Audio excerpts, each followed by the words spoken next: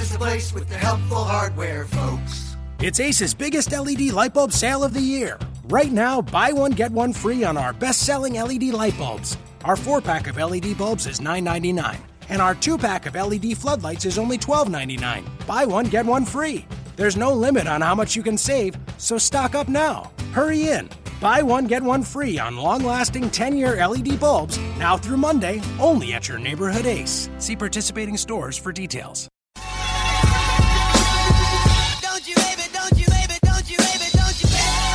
You are Locked On Pacers, your daily Indiana Pacers podcast, part of the Locked On Podcast Network, your team every day.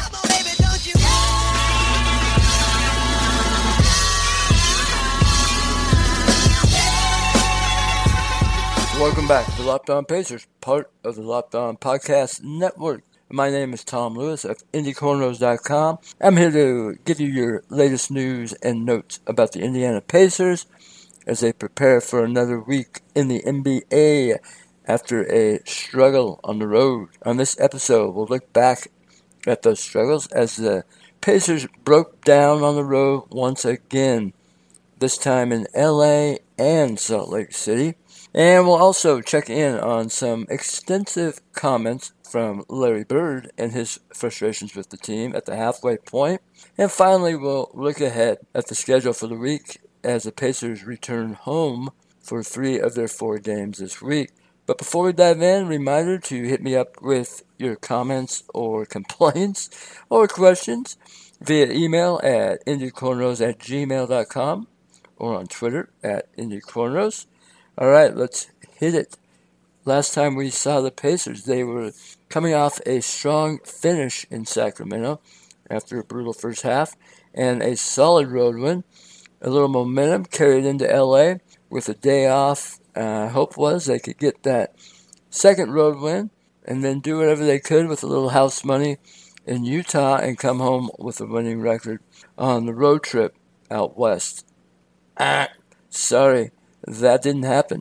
Coughing up a big loss against the Lakers turned the trip into another troublesome spot in the season for the Pacers that they're going to have to rally back and get momentum going the other way. In the end, against the Lakers, the Pacers lost 108-96.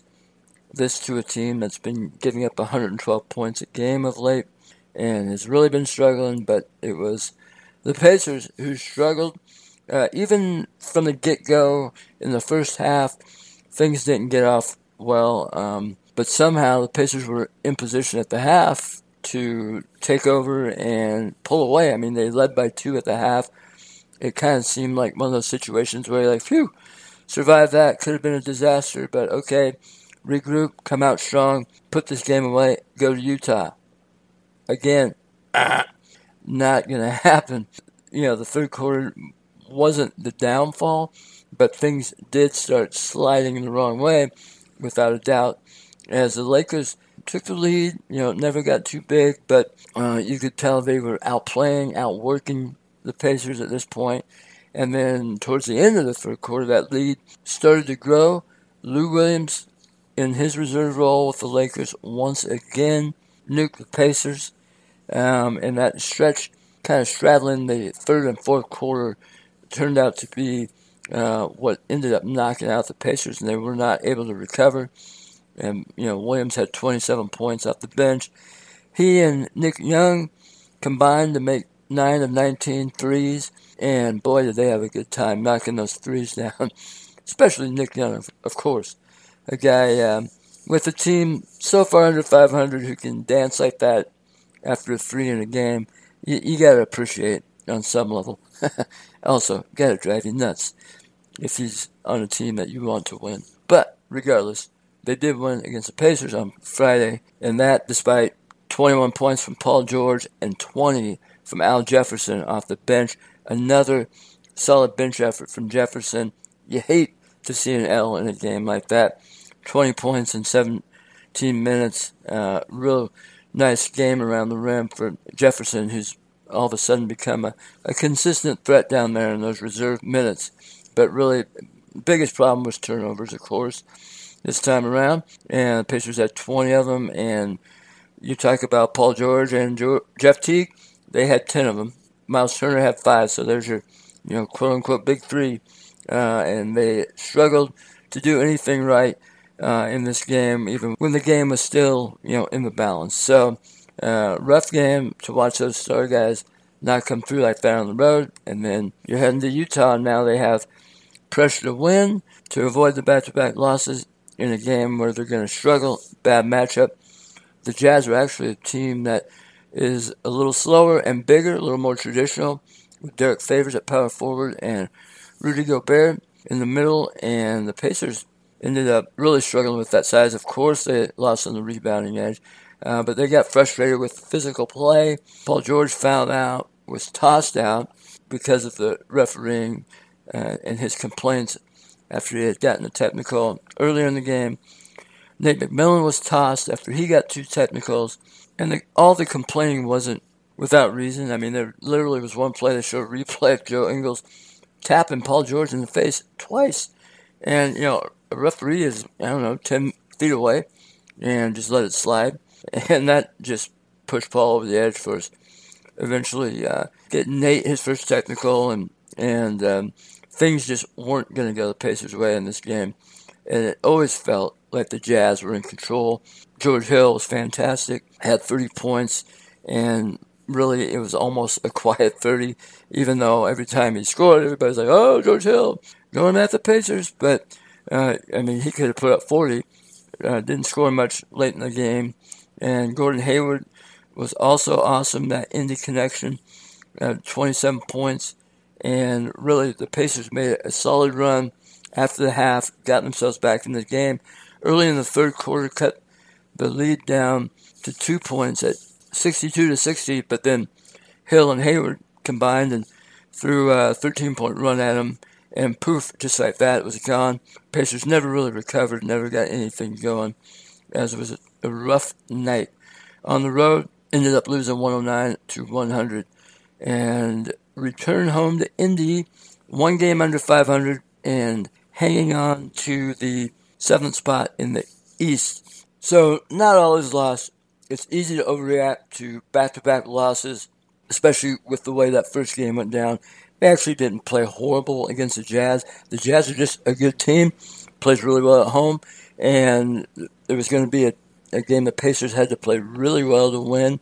As it was, they were in position to make some runs, but couldn't get over the hump, did not play as well as they could, and obviously needed to beat the Jazz. So you lose that game, which, is kind of a schedule loss as you're lining them up anyway.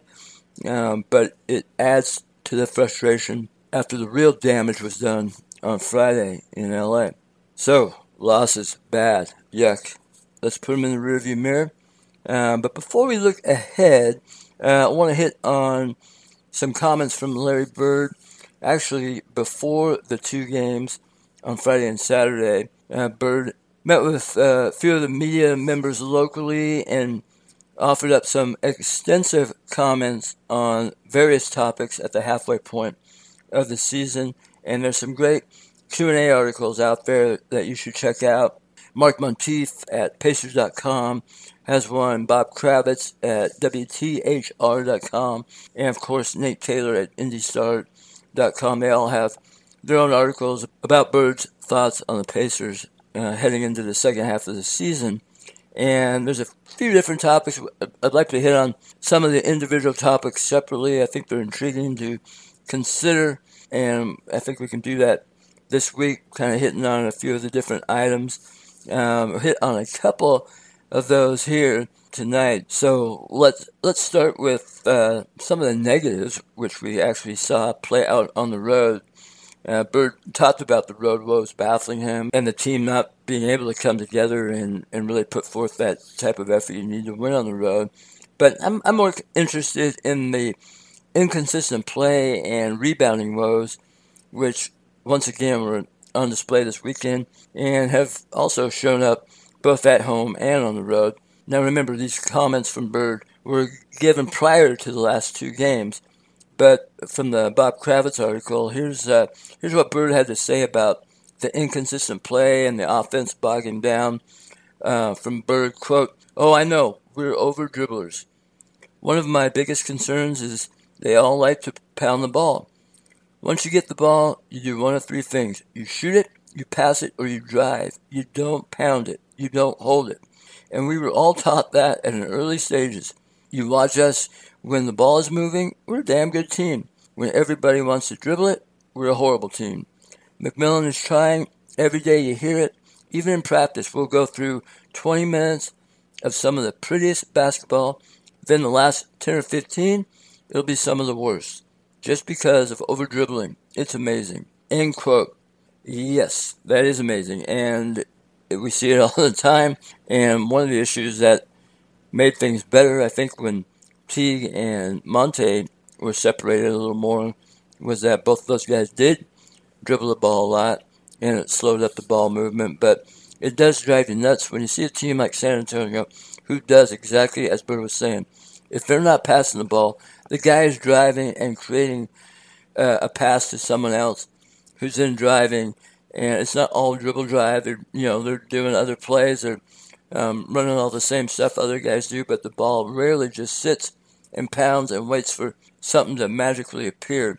And actually, the Jazz are kind of a Spurs franchise team, and they do the same thing. You saw great action. I've seen them play several times this year, and their action with the ball, creating good shots, is really impressive. And it is frustrating because it seems so obvious, and you got to wonder why not only the Pacers but other teams just don't keep that ball movement like those elite teams do. It isn't rocket science on some level, but you got to have the execution. So I share that frustration with Larry Legend, that is for sure. Okay, one other topic on rebounding issues from Mark Monteith's article. He was asked about rebounding. So here's Bird, quote, "Look at it. Thaddeus averaged 9 last year. Parenthetically, he's at 6.1 this year. Back to Bird. Paul is under his average from last year. Jeff Teague is probably averaging more than ever. Miles, we don't know. He gets 12 one game and then 4 the next. We miss a guy like Lance Stevenson in his rebounding. That really put us at another level, having a guy who could rebound like him. Going into this year, I knew our weaknesses. I knew we had a small backcourt, and rebounding was going to be a problem. Monte's been hurt, so we brought him off the bench, and when Glenn rebounds in big numbers, we tend to win. We knew that was a problem for us. It's something we're trying to look at. Glenn's played all right, but he hasn't been as consistent as we like. When he plays decently, we win. So going into this year, we knew we had some holes on this team. We're not a perfect team. We're not spending $180 million on payroll. But with what we do spend, we try to get the best talent. We are who we are. Just plug in the holes and we go. My goal this year is to make the playoffs and have a solid team going in. And hopefully we have an opportunity to get in the second round and then worry about it then." End quote. Okay, well, I guess I buried the lead. Larry Bird misses Lance Stevenson. Larry Bird misses Lance Stevenson. Everyone, run to your computers.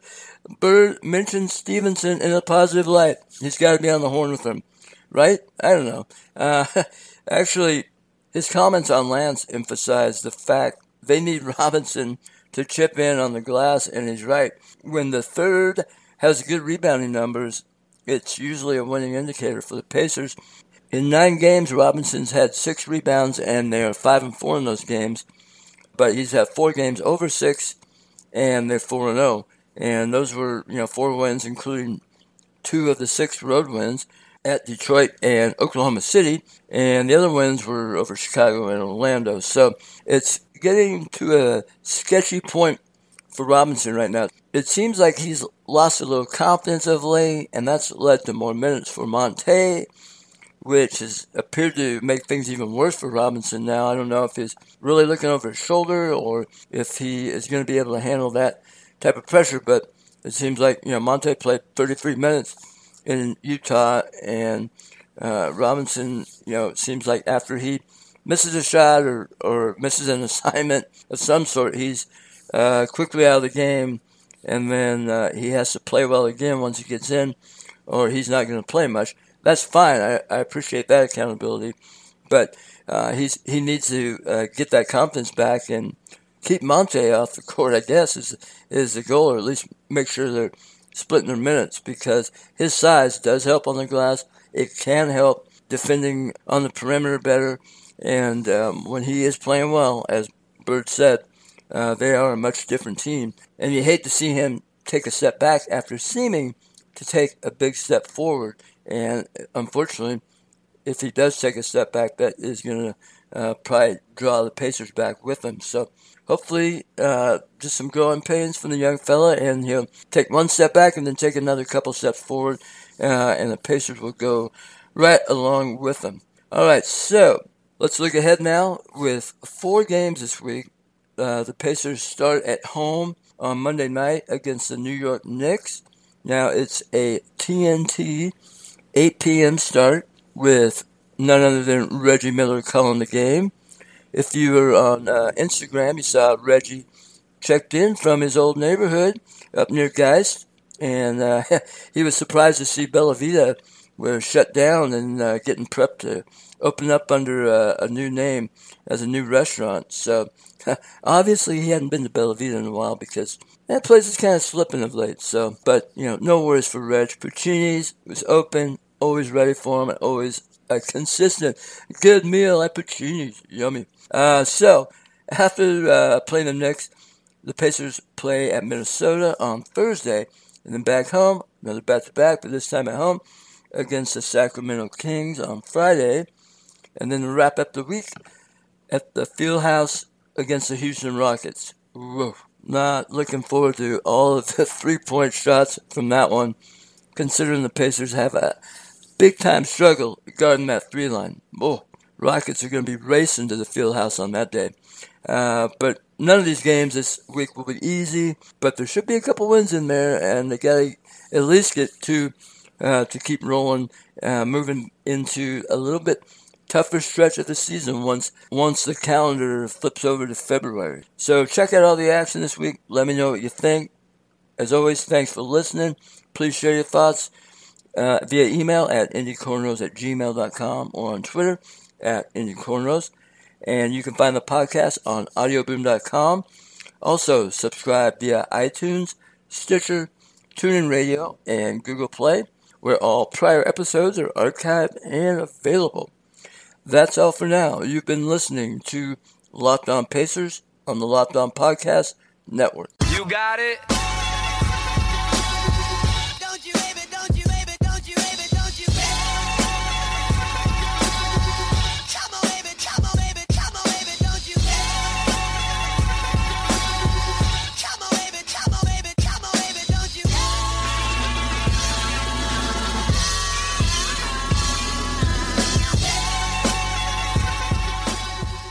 Napa know-how. It takes a lot to get excited about a bag, but most bags can't save you 20% on auto parts. That's 20% off headlamps, 20% off oil filters, 20% off virtually anything you can fit inside the 99-cent Napa reusable bag. So tell your buddies, there's a bag they just have to check out.